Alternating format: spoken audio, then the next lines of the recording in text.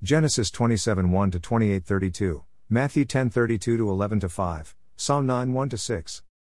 As we see the progress of the divine promise through the line of Jacob, we also see that Esau married into Ishmael's side of the family, Genesis 28 8 to 9. The tremendous experience, given by God to Jacob, Genesis 28 10 to 22, was one of the great turning points in Jacob's life. See also Genesis 32 22 to 23. It was on that night that he became a new man.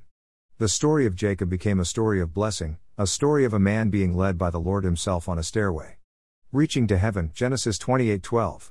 Jesus said, "Blessed is anyone who does not stumble on account of me," Matthew 11 6. The story of Esau became a story of an increasing falling away from the Lord. The story of God's enemies is summed up in Psalm 9 3, "My enemies turn back, they stumble and perish before you." The testimony of the saved is summed up in Psalm 9 1 to 2, "I will give thanks to you, Lord, with all my heart, I will tell of all your wonderful deeds. I will be glad and rejoice in you, I will sing the praises of your name, O Most High." From my 1 Year Bible.